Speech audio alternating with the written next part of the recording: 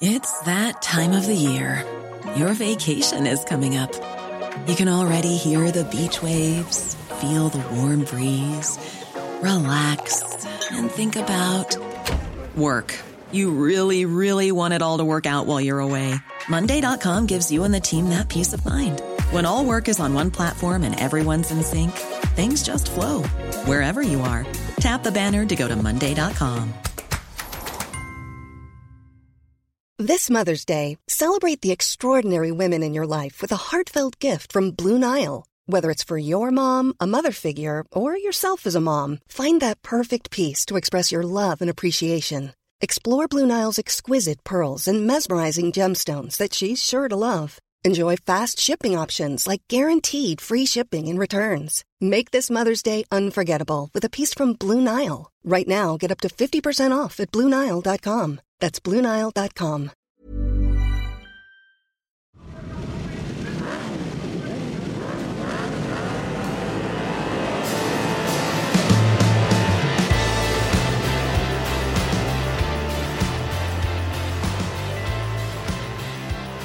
Welcome along to the show. It's the Eurosport Full Throttle podcast. I'm sat in the commentary box after World Superbikes at Assen. Greg Haynes with you, James Tozen with us. James, welcome to the podcast. It's your debut on this. Thank you very much. What a weekend. I've got an invitation from Eurosport to just help out a little bit on the clash when BSB and World Superbikes clashes. And when I got the phone call or the email to see if I would be interested in helping out, I jumped at the chance and I'm really, really pleased I did. The whole weekend, Saturday and Sunday that we've been working here in Assen, commentating on all three of the classes, 300, 600s and the Superbikes, now with 3 races for Superbikes. It's a busy weekend on the commentary, isn't it? Because there is, 8 races in total. It's a lot to do. Very busy, and we would normally have Friday free practice as well, but we didn't commentate that this weekend, did we? Because of the schedule. Very, very busy times at the moment at Eurosport with the Olympic Games going on in Tokyo as well. BSB happening as well this weekend at Brands Hatch too. First of all, James, we haven't heard from you for a while. How are you? How's life? How's the lockdown been? How's the dreaded wrist? It's fused together now, isn't it? Yeah, it's been a challenge for the last couple of years, I must admit. I've had 3 operations in the last 18 months trying to get back what I lost with the wrist. I crashed in Aragon in 2011, so it's 10 years now, and 6 operations and 6 recoveries. Not just the operations are fine, but it's the recoveries from the operations which is the challenge. And 3 months, 4 months down the line after each of the 5 operations, I realised I was left with severe pain to the level where I couldn't even brush my teeth with the arm and the wrist, and everything starts to deteriorate. The muscles in the arm obviously is one, but your mental health, living with severe pain and with medication on some occasions after a few of the operations, it's been a challenge, a real challenge, to where I had to make the decision with my surgeon on fusing it, which basically they lock the joint out. If you've got problems with the joint, the last resort really is to fuse the joint, which it means it does lock it out. So there's no movement, but then there's no pain. And that's left me without much pain at all. And I'm just back in the game again. I feel back in the game again, where I don't wake up and the first thing I think about is the pain of the wrist. And the last thing, I wake up now without that pain, and I can be more enthusiastic just about everything else in life. And it's just been a subject for 10 years that I got really bored of, and I'm sure everybody else around me got bored of. But it was a necessary challenge that I had to put myself through. I tried my best to get the wrist back moving again so that I could get back to doing things I love doing. But unfortunately, we've done it, and I'm pleased I have, because I can move forward now. They say, don't they, with motor racing, and obviously bike racing in particular, the danger is a big attraction, but we so often see the bad downside of that as well, don't we? Was that your view of things, or did you just do it because you love bikes and you love racing, or did the fact it was dangerous attract you to it even more? No, I never thought it was dangerous. When you're a rider, if you see danger, you wouldn't do it. So that never comes into it because of that fact. And but there are multiple times in a 15 year career, which nearly 20-year career that I was lucky enough to have even before the accident, that you find yourself in hospital and you realise just not what the dangers are, but what the ramifications are for getting it wrong. The punishments are pretty severe. The recoveries from injuries the broken bones here and there, the 6 weeks in a cast or whatever, they're relatively easy to cope with if you can get back to full fitness and you don't, you can get back to where you used to be. It's the injuries that are life affecting or life changing that are the problems that actually prevent you from being as good as you were or doing the things you used to do as good as you used to do it. And they're the ones that are because we're a long time retired sportsmen, aren't we? I was only just 30. I mean, I was really young. I had another 10 years at it. And so I didn't set myself up for retiring. So that was a difficult thing as well. But any sportsman, really, by the time you're mid-30s, you're starting to think about what you're going to do afterwards. And, living life until you're 80, 90, if not 100 these days, you've got just as much life not doing it as doing it. If not more. Yeah. So it's difficult to adapt. When life changes so dramatically, because when you're trying to focus on being the best in the world at something, you can't focus on any other thing in life other than that.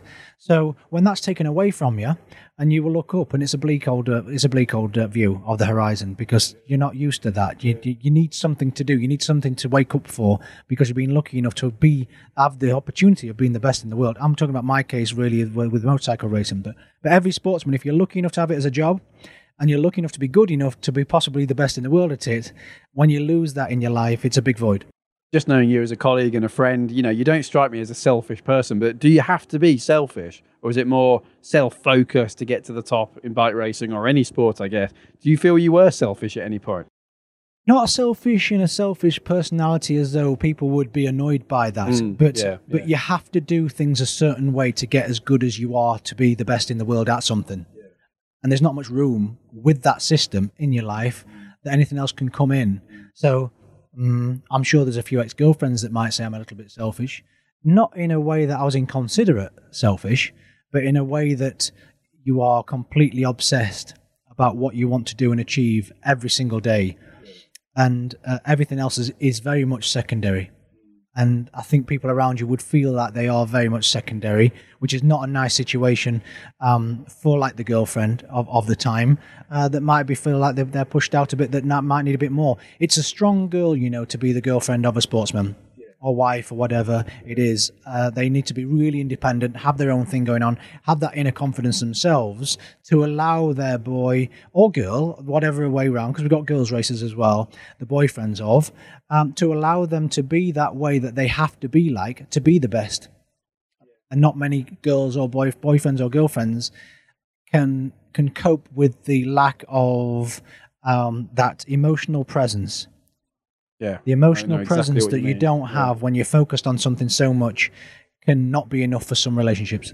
Hattie Davis always strikes me as one of the best examples. Chaz's wife, she studied to be a lawyer. She very much has her own career path. She lets Chaz get on with his stuff. He lets Hattie get on with her stuff.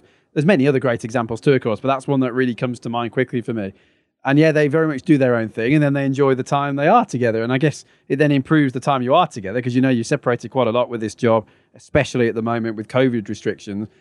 And I guess it's the only way you can be, isn't it? Unless you're one of those riders who likes family with you at the circuit. But even that must be tough sometimes when you've got to be in the zone. A girlfriend and boyfriend, wife or husband, whatever it may be, you're two different personalities, and it's difficult to have things in common and to keep that going and to keep on the same page in life as you move through life with different scenarios that happen in your life for it to work in a normal life. Yes. This is just an exaggerated version of the intensities of the focus and the ambitions of people that is more it's a more difficult personality to endear to. It is. Because you're not, like I say, you're not emotionally present as much as you should be or can be in normal life. And that can be quite a lonely place for the other person. They do say it's lonely at the top, don't they? There's that phrase, it's lonely at the top. It is, because when you're on that treadmill of doing things to be the best, it's such a structured, calculated, obsessive compulsive way of living to keep that going. And that's why it's tough at the top, because you've got to keep that going. And all the rest of life's enjoyable scenarios that we could slip into with the things we all know aren't possible. You have to have that discipline. And that discipline sometimes can be a little bit rigid. I can completely relate to that. And I'm not a two-time world superbike champion and multiple podium finisher and race winner like you are, but I have been away on a lot of weekends, and most social stuff in inverted commas normal life happens on weekends, doesn't it? Because most people work Monday to Friday. So naturally we're away. We love our jobs here, commentating or riding, but you're missing, family barbecues or weddings or whatever might be going on. So yeah, you're sacrificing one thing for something else, aren't you? Yeah, and depending on how many races there are, like the Superbikes has 13 rounds. Yeah. Imagine MotoGP 21 rounds. Yeah, or doing possibly 22 or 23. I do some BSBs and World Supers, so it's 20 weekends a year easily at least. And you're missing in MotoGP paddock, you're missing even more of those occasions. Yeah. And subconsciously what happens is, or understandably what happens, is your home life does dilute very much so to where your roots and your inner circles and those friendship groups that you have and what they do, you've got to try a lot to keep within them. And I always based it on, if I was with my friends and I got what they were talking about, I knew I was okay. It's when you're with your school friends and you've lost things in common with your school friends that you've got to have a look in the mirror. Yeah. Because that's who you are. If you're sat with your school friends and you're looking around going, oh, what are they on about? Yeah. This is such insignificant things that they're talking about. I need to think about winning again. I need to think about beating Johnny Ray. I need to think, this is just rubbish. Right? You've got to be careful with that. Pull yourself back from thinking those. As intense as you want to be with your career and who you want to be, always come back down to earth, to the point where your family and your friendships and what they've got going on, because the conversations that normal people have, are so far from the norm, from your life and your world. Make an effort to make sure that you don't veer off too far from that. I think we've all realised that, haven't we, with what's happened over the last 12, 18 months as well with the pandemic, when we've all been stuck at home, many of us on our own at times. Even if you have family nearby, you can't always get to them because we've not been able to go out, we've not been able to travel at times. Even travelling from one town to another, where I live in Spain, usually I'm in the UK for most of this year, but you couldn't even go out from one town to another. You weren't allowed to move. There was local lockdowns, there was a curfew at 10 o'clock. You're almost imprisoned in your own home. I think we've all realised even more than before who and what is most important to us. Yeah, it is. And really just kind of make sure that you don't lose that connection. You are going to be sat there on the sofa at your parents' house, and you are going to listen to your mum and dad or your mum and stepdad or whatever the scenario is in your household, and they are going to be talking about Coronation Street as though it's real life, right? Right? And you're going to sit there. And I quite like that sometimes, though, because it's a break from everything. Yeah, and you're going to look at them going, oh my God, is this really my reality? Is this what it's come to? But that is reality. It is. And you've got to love that. Yeah, you have. You've got to go back to the Peter Kay kind of making fun of how we are and how we live life sometimes, and enjoy it. Because if you remove yourself from it too much and you just engross yourself too much in what you do as your career of all yourself, you can find yourself in a lonely place. Yeah, it's so true, isn't it? Whether it's discussions at home, which biscuits have you bought this week, or the Peter Kay, as you say, I've dropped my biscuit in my tea sort of thing. But it's a nice, refreshing break, because we do live, we're not complaining, are we, James? But it's a very intensive life, isn't it? When you're involved in bike racing, you're fully focused on what you're doing. Today we've been commentating, focused on a screen, and again, brilliant races, but you're not aware of what's happening around you in the world, are you? You're fully focused on that race. So it's nice to be sort of brought back down to earth, I think. It is.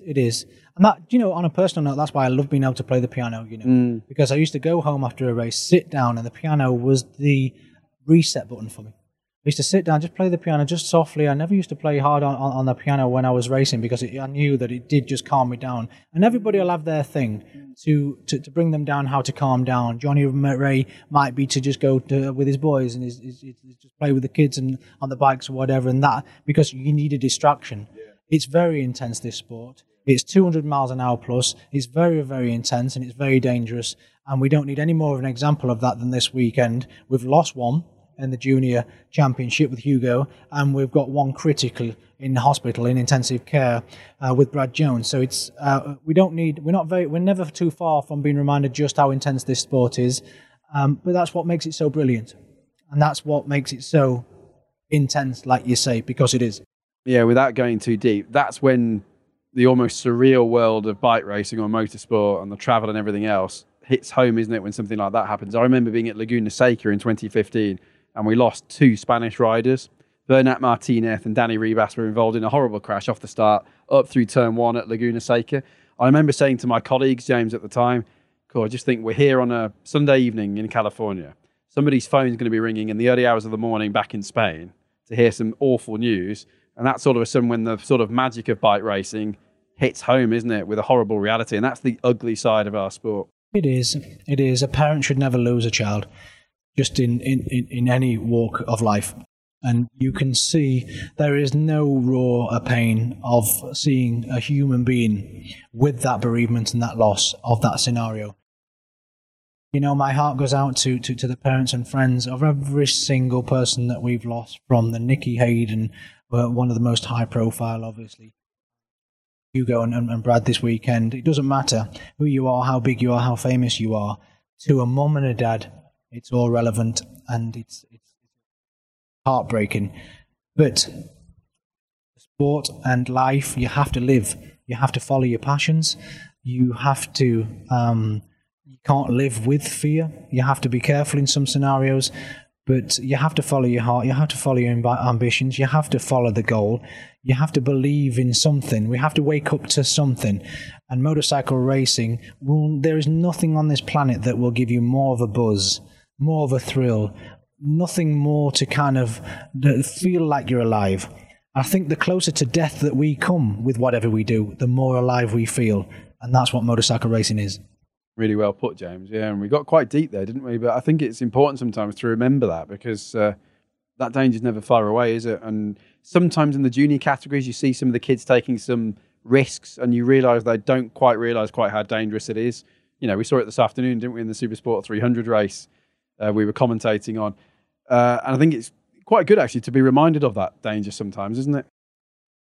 It is. It's an awful conclusion to obviously what we know could be the consequences. Yeah. But we just have his fingers crossed that it doesn't happen too often. And it's been a bad weekend for it, hasn't it? So we hold everything crossed for Brad, that he pulls through in whatever fashion. And I know it's a serious injury to his head and his pelvis and his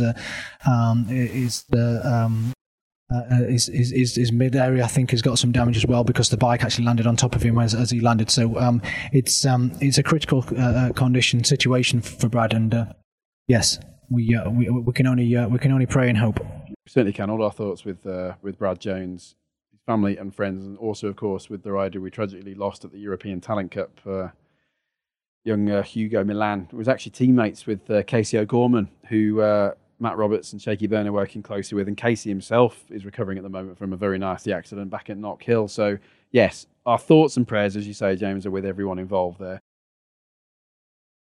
Some lovely scenes, I thought, this afternoon at Assen in particular, when we had Locatelli and Ray and Redding up there throwing things into the crowd. That's what sport should be about: happiness and joy and bringing people together. Without the crowds, it's a glorified test, and it just does not have the show. The fans make a show as much as the riding does, as much as the racing does. Yeah. It is 50-50. Okay, we're all excited to watch how amazing these riders do what they do on a motorcycle at such speeds, and it is, we've just pointed out the dangers and what is at risk and what those boys are putting on the line. It's an incredible sport to watch because of that. But the fans and the noise and the enthusiasm of the fans, it does give that atmosphere to the riders, and the appreciation that the riders get for what they've just put on the line. It's all part of it. And we got that back, didn't we, at Assen? Johnny Ray doing the triple. That is the record score around now, Assen. Was that the 14th or the 13th? I know we got 13, but was that the 14th race too, or was that the 13th? Let's remember, he was on he was tied with Foggy, wasn't he, coming into the weekend? Were they on 12 or 13? I think they were on... No, he went to 13 to beat Foggy. That's right. So was 14. That the second race, or was that... So he's on 15 now. No, 14. Is he 14 now? I think it was 14. Anyway, yeah. 14. But he was equal with Foggy coming into the weekend. I can't remember if they were 12. Right, so he's gone 13, 14, 15 he's on. 15 and 92 with Kawasaki. Fifth career double, a treble rather. Well, 3 trebles already then, James, and we only started with 3 races in 2019. The man is something quite sensational, isn't he? He is. The consistency of him. We were looking at the stats, even from his beginnings in World Superbikes, he's got a 62% podium Including all ratio. the Honda years. Yes. Difficult times. From the very beginning. Yeah. 199 podiums. 199 podiums. I had 201 races in total in my career. Yeah. So if you've got a few years under your belt, you'll know how many races I had as a superbike rider. I was pretty established in this championship, while Johnny Ray's finished on the podium in more or less all of those. Yeah, incredible. I mean, in fairness to you, of course, as Johnny would point out himself, they have 3 races per weekend now. But even so, only for the last 3 years, is it? True. Yeah. Incredible, isn't it? Yeah. We should look at the percentages, shouldn't we, before the next round and see whose win to starts percentage. Usually Ben Spies comes out on top because he only did 1 season and it was a really dominant one. Yes, of course, 2009. Exactly, yeah. But this, Bayliss is usually high. Jonathan Ray is obviously very high up. And we'll have to work that out. Edwards, probably, yeah. Yeah, we've run out of superlatives for him because he's 6-time champion and the consistency that he does have. I mean, it's like a Marco Marquez or a Valentino Rossi. You're trying to think of different ways of saying how good he is. And it is what we were just talking about before, that obsessive compulsive routine and OCD-ness that he has with his routine.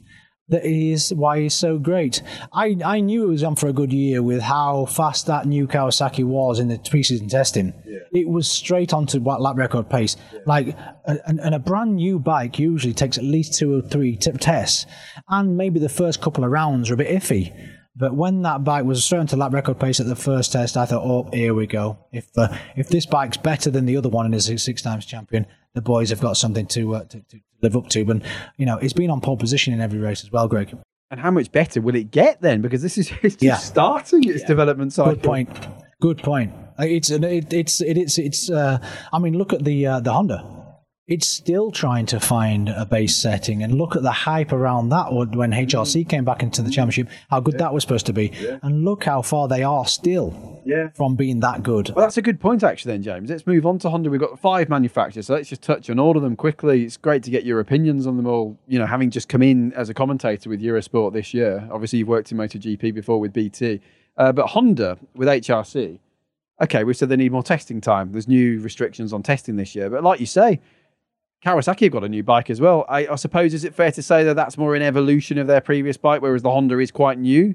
The Honda was brand new, wasn't it? Yeah. The whole engine unit and the chassis and everything so was really brand new. Proper data from before, really.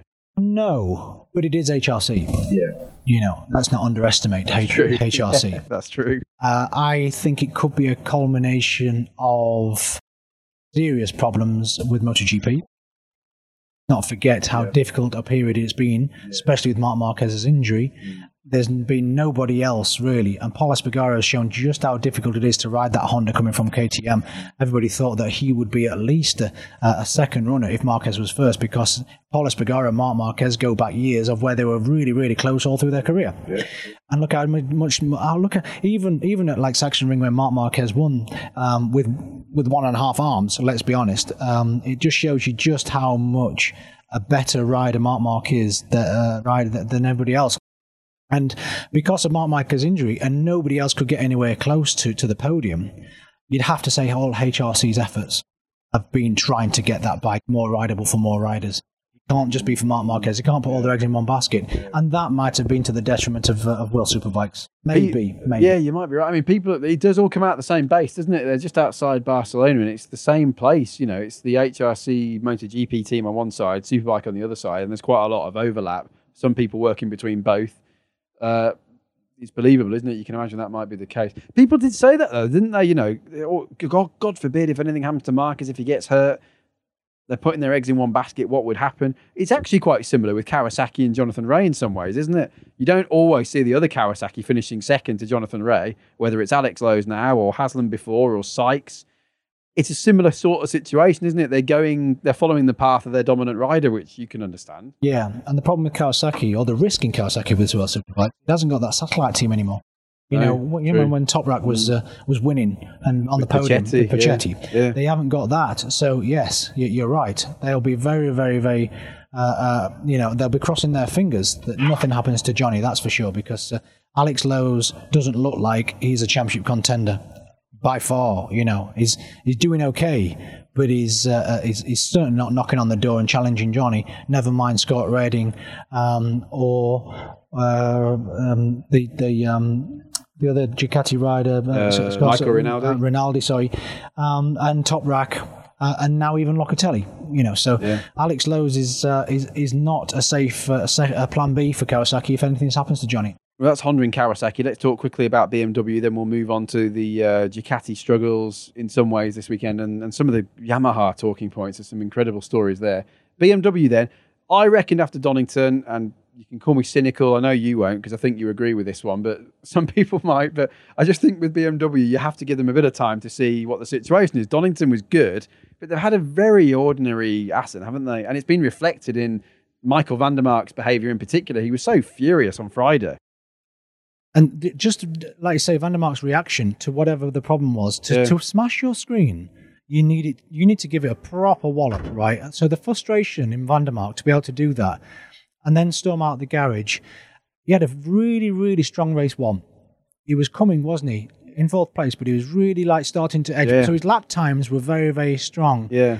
But what you can't delete is the ambience from that level of what's the words I'm looking for? The level of disappointment from the riders shown to the team of what they are capable of doing to give them a bike that they want. That doesn't go away for the whole weekend. And also that one, just to cut in, apologies there, that was a very public display of disappointment and anger, wasn't it? It wasn't like getting annoyed in a briefing behind the scenes. That was on television. It was live. The grandstand could see it. All the viewers on the TV could see it. The whole pit lane could see it. I'm not saying he did it on purpose. He pre-planned that, but he could have kept a bit calmer, couldn't he, and got angry after.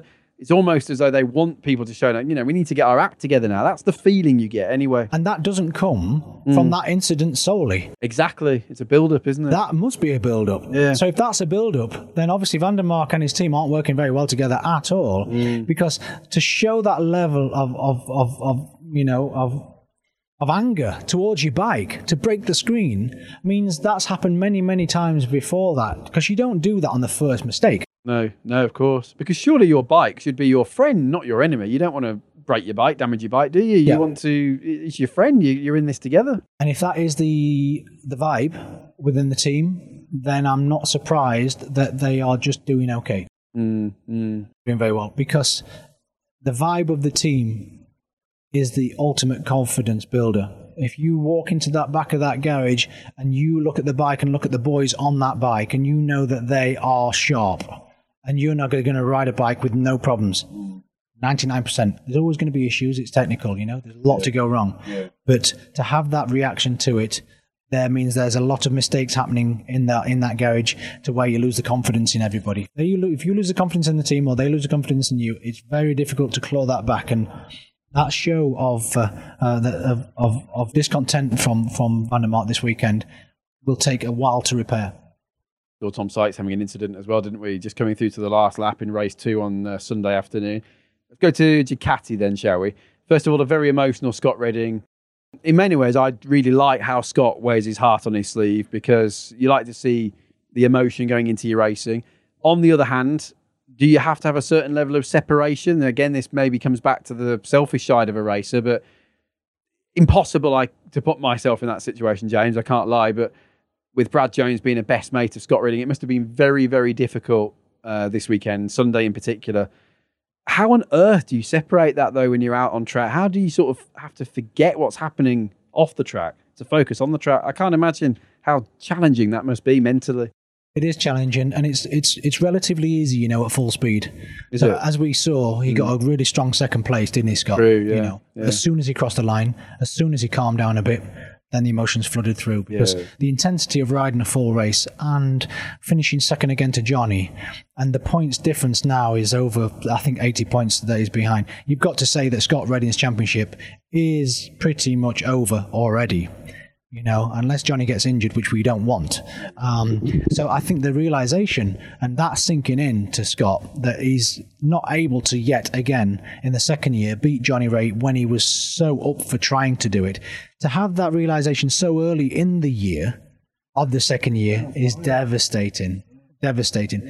And I think that the combination of that and unfortunately his friend that he cycles with Brad Smith, it just got a bit too much for him, and you could see that. And Brad Jones. Brad Jones. It just got a bit too much for him, and I'm sure. He'll reset again, and he'll put his helmet back on again and get back on a bike again, and we'll do it all again in the future. But a lot of emotion coming through him, and too much emotion is not helpful to get into that zone where you need to clear your head to be as consistent, as precise, and as fast as Johnny Ray is. So he needs to be able to cope with this quickly before the next race. Can you ever remember having a personal grievance or something that really got to you in a race? And if so, how did you actually deal with it? How did you put it, to one side? I lost my teammate, unfortunately, when I was 17 years old, Michael Paquet in Castrol Honda. I broke both my ankles on Friday, and he was killed on Saturday in qualifying. And that was a horrible realization of the consequences of what we were doing out there, especially to my mum. Never mind Michael's mum, obviously, much worse. But to my mum, I was in the same garage as Michael. My mum was then like not waving me off. She wanted me to stop to the next race, knowing it's that close to home. Those scenarios was really, really difficult. And, I didn't qualify at the next race after that. I didn't even qualify. I was out of the 107. I was still quite injured with the ankles, but still I was out of the 107% qualifying bracket. And just to put this into perspective, for anyone who wasn't following at the time, had you been very competitive that year up until that point? Not overly, but I was certainly in the top 15, and scoring points. That's for sure. But and a couple of times, I think. But no, the Castrol Honda with the Michelins in that 98, 99, it wasn't overly the most competitive package, and it was difficult still. But to not qualify was huge disappointment psychologically, and I had to really dig deep to keep the belief that I was able to be a world-class rider. Really difficult. Remember Derek Warwick, who was a former touring car driver, former Formula One driver, and a world sports car champion. He lost his brother Paul Warwick, 1991 this was, at Alton Park, in a really horrible accident. And I remember Derek saying he woke up one morning at 3 or 4 in the morning. I think he was in a hotel doing a test somewhere. He'd had a terrible day, looked in the mirror, hadn't slept all night, and almost had to have a chat with himself and say, right, you need to make a decision here. You either stop this now, or you park this, lock it away in a box somewhere in your head, and get on with it. And that's what he did. And he went on to win the Le Mans 24 Hours. Very emotional win there. I guess that's the sort of thing you have to do, isn't it? It must be so difficult, though. Very military. Yeah, very disciplined. Very military. Yeah, you've got to go out there, and you've lost one of your comrades, unfortunately. But that's the gig you signed up for. That's the mentality that you've got to have. Can you remember having that chat with yourself then, thinking, I'm going to have to just lock this away now, sort of thing? No, I didn't. I think subconsciously those coping mechanisms were ticking along. I can't ever remember having the fatality of my teammate being a problem I had to get over. Right. Okay. It was more my injuries I had to get over. But I'm sure the stark realization of what had happened to my teammate was part of it. But it didn't worry me about moving on from that. It worried me more that I was physically going to be able to ride. It's that military way of thinking. You got to block it out. You go out to war, with racing. You go out to war and we lose people. But so be it. That's what we do. And that's the consequence of it. No problem. Because I'm prepared to take that challenge. I'm prepared to take that challenge on, and I'm prepared to sacrifice that. I mean, if any son or daughter would actually say out loud that that's what they're entering this game with, it would be difficult, wouldn't it, for a parent to know that that's the... Can't really imagine it, to be honest. Every rider on that grid, girl or boy, whatever, it is going to be at world class, at world level. You've got to go in with that mentality. Yeah, I have to say, James, it's a fascinating insight just to understand how races tick. And everyone's obviously quite different. Everyone's a bit different depending on where you've come from and your background and your family. But it's more or less that same mentality for everybody, isn't it? Okay, well, going back to Ducati then, just a really quick shout out for Chaz Davis. I thought he did really well this afternoon to get up to fourth in race 2, despite the shoulder injury. Michael Rinaldi, I still think he's a star of the future, don't you? I mean, another really aggressive move on Toprak in the sprint race to shoot through to the lead, just like he did at Misano. He's coming. Let's move on to Yamaha then, because that's, I guess, the most discussion points for this Assen weekend for 2021. Kota Nizani back in action, did all right, I thought, did quite well actually, considering he was still in pain with his finger. Then you've got the others, haven't you? Where do we start? Garrett Gerloff and Toprak Razgatlioglu. Toprak, a bit of trouble in qualifying, did really well under pressure, didn't need to get a good lap in, just as Jonathan Ray did, having had a lap taken away. We'll have to talk about turn 1 of the final race, I think. I do feel sorry for Garrett Gerloff, I have to say, and obviously for Toprak Razgatlioglu. What went wrong for Gerloff there? What did he do wrong? I know what he's done right. He put pen to paper for that 1 extra year deal for Yamaha, didn't he, before what's just happened? Certainly did. He certainly did. That will be a relief. I was going to say that's a big relief. Yeah. Bless him. Yeah. And I'm saying that with sympathy. Yeah. The ideas of the problems that we kind of came to a conclusion with the different grid position, with 27 meters further forward on the grid instead of being on the back of the grid, gives a whole new start procedure to what you've been used to for the last 2 races. He was much closer to the first. Take it a bit of an example of the triple jump. You know when the triple jumpers put a bit of tape as markers to get precision of when they do the different things. Yeah. And they have to hit the marks. Same in racing. And it is such a knife edge on when you hit the brakes at Assen into that first corner, which is in a dip and it's tight, you've got to be accurate. And to start 27 meters earlier, imagine a triple jumper starting a meter in front and then trying to hit the same mark. Same problem. So it's I feel for him. It's not a big enough excuse for the mistake that he made. He will know that. He's a straight talking Texan, and he will take that on board, and he will take the flak and take that on the chin. And he'll take responsibility for what he's done, that's for sure. And he even hit the gravel, didn't he? Because you could see with the ride through, he got to his head and he made a big mistake. And that was all to do with the devastation. You could see his head. He'd held his head in his hand. When he came through the pit lane, like you say, he was inconsolable, wasn't he? Because not only has he done it again, he's been involved in a few incidents this year. He's done it with the worst possible person it could have been. His mate, Yamaha's title contender, Toprak Razgatlioglu, leading the championship before this round. Yeah, it was actually similar. I meant to say during the race that it was very similar actually to what happened to Jorge Lorenzo at that corner in MotoGP when Bautista took him out. Do you remember in 2012? I do. Similar incident.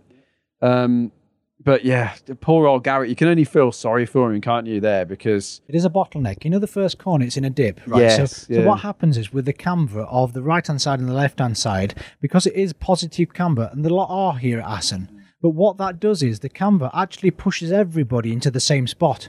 Right, okay. Yeah, So it's like water through a funnel. Exactly that. Yeah. And if you put water on this track, it will all just trickle into the same spot. Yeah. We were delayed this morning because of the hairpin. We were. For exactly that reason. Yeah, it was flooded out, just wasn't it? put the water right on the apex and start to puddle. Yeah. And that's what it does to the riders. It puts everybody in the same place at that point in that corner. And when you've got 20... Well, there's about 18 today, wasn't there? So, but when there's 20 riders going in there plus, all trying to hit that, all forced to be in that spot, it can get a bit naughty. At least Toprak's okay, because had he been injured there, that would have been an absolute disaster, wouldn't it? On the other side of the Pata Garage, they'd had some real disappointment when Toprak and Locatelli were pushed back for track limits. Let's actually quickly talk about that.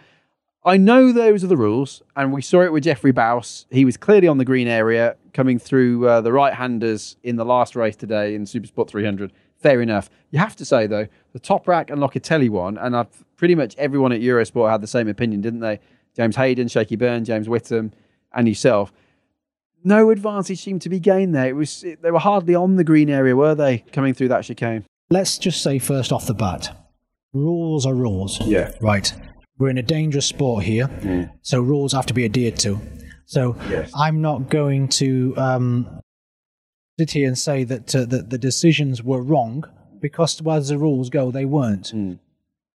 But if you have an element of experience of racing motorcycles and watching what they do, if those two Yamahas were on the curb, not off the curb, the results would have stayed exactly the same. Rinaldi didn't lose out because they were off the curb.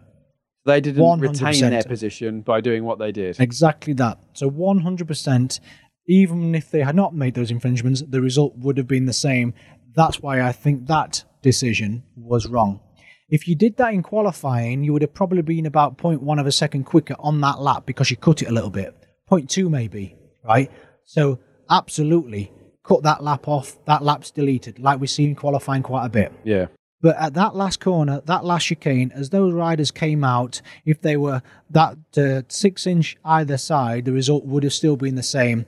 So the penalty for me was too harsh. But the rules are the rules. They touched the green and they were penalised. So, True. You got to leave it at that, because if we're going to blur the lines, where do you stop?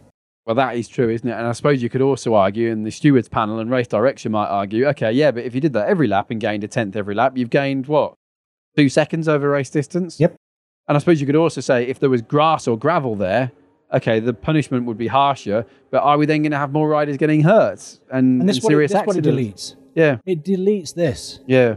If me auntie had testicles, she'd be my uncle, I don't know if I can say that. Apologies if you get offended, but... No, it's fine. That's the podcast. It's the podcast. I can see something good was coming there from the look on your face. But that's the kind of chat that these rules try and avoid. Yes. And that's important. Yeah, it's true, isn't it? You'd rather have an angry rider or a disappointed rider being penalised than an injured rider, wouldn't you? Yeah. Okay, what about Locatelli, though? Because he's scored his first podium today, twice. We thought he got it in the sprint race, got dropped down, and he did bounce back. Not only did he do that, though, he led race 2. He pushed Jonathan Rea. He forced Jonathan to push harder. He kept up with him for a couple of laps after being overtaken. He made him look like a seasoned pro. It's only his first World Superbike season. It's incredible. Yeah, and that's a really good point, because he didn't just finish on the podium. He challenged for a win. And usually a rookie's first podium is where a couple of riders fall off in your 5th and then you get 3rd. That's what happened to me when I was 21. Where was that? And I must thank Neil Hodgson and Noriyuki Haga for doing so with about 3 There you laps go, to go. Hodgie, if you're in Assen, listening. he was here. Oh, right. In Assen, Yeah. So yeah, it was very convincing, wasn't it? It was. Convincing, Yeah. and also you could see how he used his head, because Johnny definitely had a couple of tenths a lap on him, but even when he was pulling away, you could see he was trying to keep with him, but you could see he didn't make those mistakes. But even though the first podium was cancelled, you can't take away the confidence. Yeah, because it's like in his head then, as Freddie Spencer was telling me when we commentated together 3 years ago, you've got to believe that you deserve to be there just as much as the next man. And it's like, oh, right, not only do I believe it, I know I can do it now. You took the trophy off him in that event. Yeah. You didn't take the confidence away and the belief. And that carried on, didn't it, into race 2. Yeah. I'll be very surprised. Not consistently on the podium, but consistently top 6 now because of that. We're going to 2 brand new tracks in the next 2, aren't we? So it's going to be difficult to...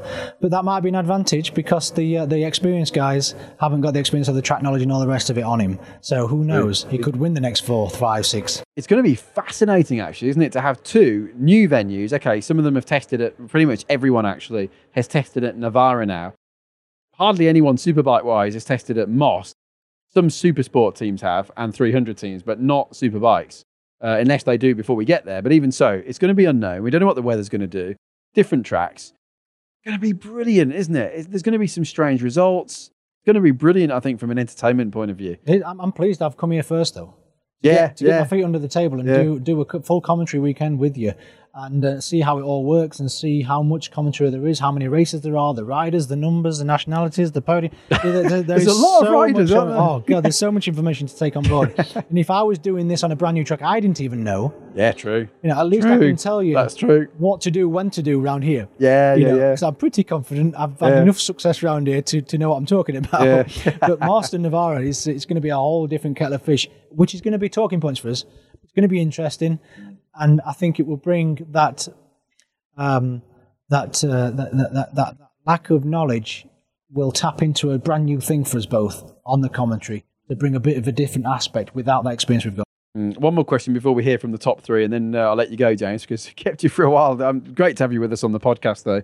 Full throttle here from Eurosport. We'll be back with another one as well. So many Superbike rounds coming up over the next few weeks. We'll be at Thruxton, by the way, next week for BSB. How do you find the actual broadcasting of the sport does it give you, because I know the buzz I get from live TV and from commentary, and it's just tremendous. I guess it can't match the buzz of riding and racing a bike, but you do seem to get that buzz as well. I mean, it's quite exciting, isn't it? It's incredible. There isn't, I know I'm biased, but there isn't a better sport out there. Of course it's not. Of course it's not. But I am really biased because I've done it. You know, I've gone down the straight at 220 miles an hour. I've won races in front of 126,000 people at Brands Hatch with air horns and stripping off to my underpants with all the 126 people going absolutely what crazy. does that actually feel like, by the way, being almost naked in front of millions on the TV? How does that feel? To be honest, you don't think of that. You think of just the enjoyment of someone like going to get your leathers after winning. Yeah, you don't think of the consequences. You're going to be stood naked, half naked on the podium. And then the embarrassment afterwards. I was going to say, when you got back to the paddock and the adrenaline had dropped, did you think, oh my God, what am I doing? You walk in the motorhome and you catch yourself in the mirror and you go, hang on a minute, I've been walking around like this for an hour. It's an incredible sport, Greg, and I'm pleased you've. It was a difficult time for me the last 10 years with the post-traumatic stress disorder from being retired through an injury. It's taken a long time for me to be enthusiastic about anything, never mind racing again, because it's been difficult to come back to the paddock and be okay with not doing it anymore and look from the outside in and enjoy it, because it is a great sport. And I'm really, really pleased this weekend. I felt a lot more like myself, that I can naturally enjoy talking about it and watching it without the hurt of not doing it, which is nice. No, that's really nice. And I'm delighted you feel like that, James. It has been an absolute pleasure to work with you. Let's quickly listen in then to the top three from this afternoon's race too. A very pleased Locatelli, a very emotional Scott Redding, and an overjoyed Jonathan Ramshaw. They caught up with Charlie Hiscott. Andrea, massive congratulations. Your first podium. That must feel amazing. Yeah, I don't know if it's an amazing day, it's a dream day, it's everything, because it's the podium in Superbike is very. I'm very happy because we work so hard this weekend. We arrive here with the focus because I'm sure we can improve every race, and it's amazing. No more, but we work. I repeat, we work very well. We try a different solution, respect another rider with a tire. In the end, I finished the race, but in the limits. But this is normal. We need to understand also for the next time. But I think it's an incredible weekend, and I'm really happy because also I make it the podium here in Assen. Hey, what's really amazing is I don't know much about tyres, but your one's absolutely knackered. You've done well just to finish the race on it, didn't you? Yeah, maybe if we need to make some laps, maybe I can finish because I completely destroyed. Yeah, the temperature of the asphalt is for try to use this tire, but maybe the wind and the air is not so cold, so hot, and for this we broken the tire in the last lap. It's so difficult to riding, but we try and we get the podium. Yeah. Brilliant job, well done. Thank you so much. Thank you. Scott, second place, great ride there. How was it? Yeah, it was okay. I just struggled in the beginning. The first corner, it's like skittles all the time. People just go in there. And it took me a little bit to get the rhythm. And also, like the front tyre, when I'm behind, I get too much temperature. So until I got clear track, I couldn't make any ground. I was suffering. And then it sort of clicked and I started to go forward then. I just rode my heart out, basically, Difficult. I thought I was going to catch him. I pushed everything to the last lap. But no, I really raced today for Brad because it's hard, and I really wanted to win for him today, but I'm sorry. Well done, Scott. Jonathan, you have literally smashed another record this weekend. How was your race? It was good. Chaos in the beginning. The first laps were, I found myself so far in the pack. And I could see Andrea at the front, and a part of me was thinking, patience, but he was going forward, dropping the group. So there was some urgency, and I had to start making passes and go. And I could see I was really fast in the last few sectors. He was very good in sector 1, so step by step I bided my time. I got there, and then I could see the gap was increasing. I was always getting the gap to Locatelli, then it was Redding, and the gap was, comfortable. So like I said before, they don't come like that. So it's so nice to enjoy that and, you know, ride to the pit board and enjoy it. But thanks to the team, you know, we made a massive setup change this weekend. Really changed the balance of the bike. The bike was so nimble, you know, I could use less track than a lot of guys and put it where I wanted it. So yeah, keep like evolution and still improving. So really good. How did it feel on your slowdown lap?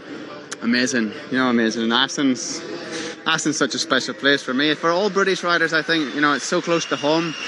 It's a real atmosphere. You can hear in the background, we don't have a full capacity, but the people that are here is incredible, and I really soak that up and use it as fuel. Another amazing performance. Well done. Cheers, mate. Yeah, there we go. And thoughts once again to the family and friends of Brad Jones. Scott Redding always has been a very emotional guy. Locatelli, there's more podiums coming, and Jonathan Rea. I would just say, James, he knew he had to take advantage of the fact he had data at Assen, I think, because Toprak's never raced the Yamaha at Assen before. Same goes for Scott Redding. Alex Loza never raced the Kawasaki. Almost everybody else. I think it's only Chaz Davis and Tom Sykes who would have had previous data. In fact, no, Tom Sykes did race the BMW at Assen in 19. Chaz Davis, the Ducati. Everyone else is either new to the championship or new to their team and bike. And I guess Kawasaki and Rea have taken advantage of that this weekend. They have. And with Gerlach taking Toprak out in that race and extending that lead, if Johnny and the Kawasaki team get more relaxed because of their situation, the faster they become, it seems. Yes. It just seems that the more relaxed situation they're in, the better things become. They don't lay on the laurels, do they? At all. In the last 6 years, even with the big leads in the championship, you don't see Johnny just making a mistake because he can. Exactly. He makes less. Yeah. So it's going to be a tough job for everybody to claw that gap back. But, you know, Toprak is going to try his best, so I'm looking forward to seeing him try. And even today, Jonathan Rea had that incident happen right in front of him, had to back out of it, roll off the throttle. A load of riders came through. He was down to about 10th and he picked them off, didn't he, one by one? Just as he did a few years ago with the reverse grids we used to have in the last race. Champions are fast, Greg, and they also make the right decisions at the right time. Yeah. And if you can't do that, you won't be a champion. That's probably a nice note to finish on. Thanks very much, James. I will see you in, 2 weeks' time for the Czech round. Slightly different situation there. We'll have James Whittam's actually going to take Charlie's role because Charlie's going to be on holiday with his lovely two sons, Tommy and Joey. So enjoy that one, Charles. We'll be in the commentary box, of course, and Whit will be down on the ground doing the grid walks and the interviews.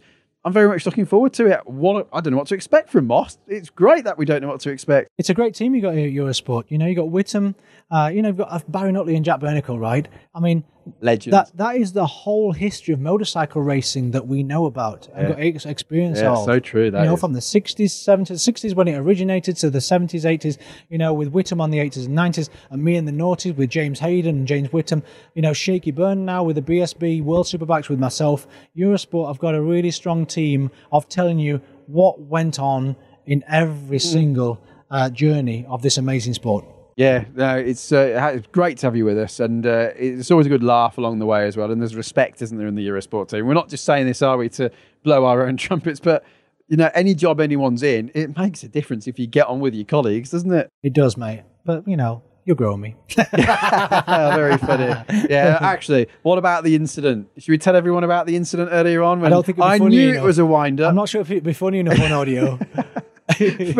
What we'll do, there's been an incident. Depending on the reaction we get to me mentioning this incident, we'll tell you what it was in the next podcast we do together. Keep in suspense. A couple of weeks ago. But they tried. Basically, all I'm going to say is this. They tried to set me up and they failed. I knew what was going on. James, thanks for everything. I'll see you in a couple of weeks' time. The podcast will be back next Monday, and I don't know who I'll be with. Maybe I'll try and do another one of those pit lane walkabouts in BSB from Thruxton in Hampshire. JT, thanks for everything. It was a pleasure. All the best, everybody. See you soon.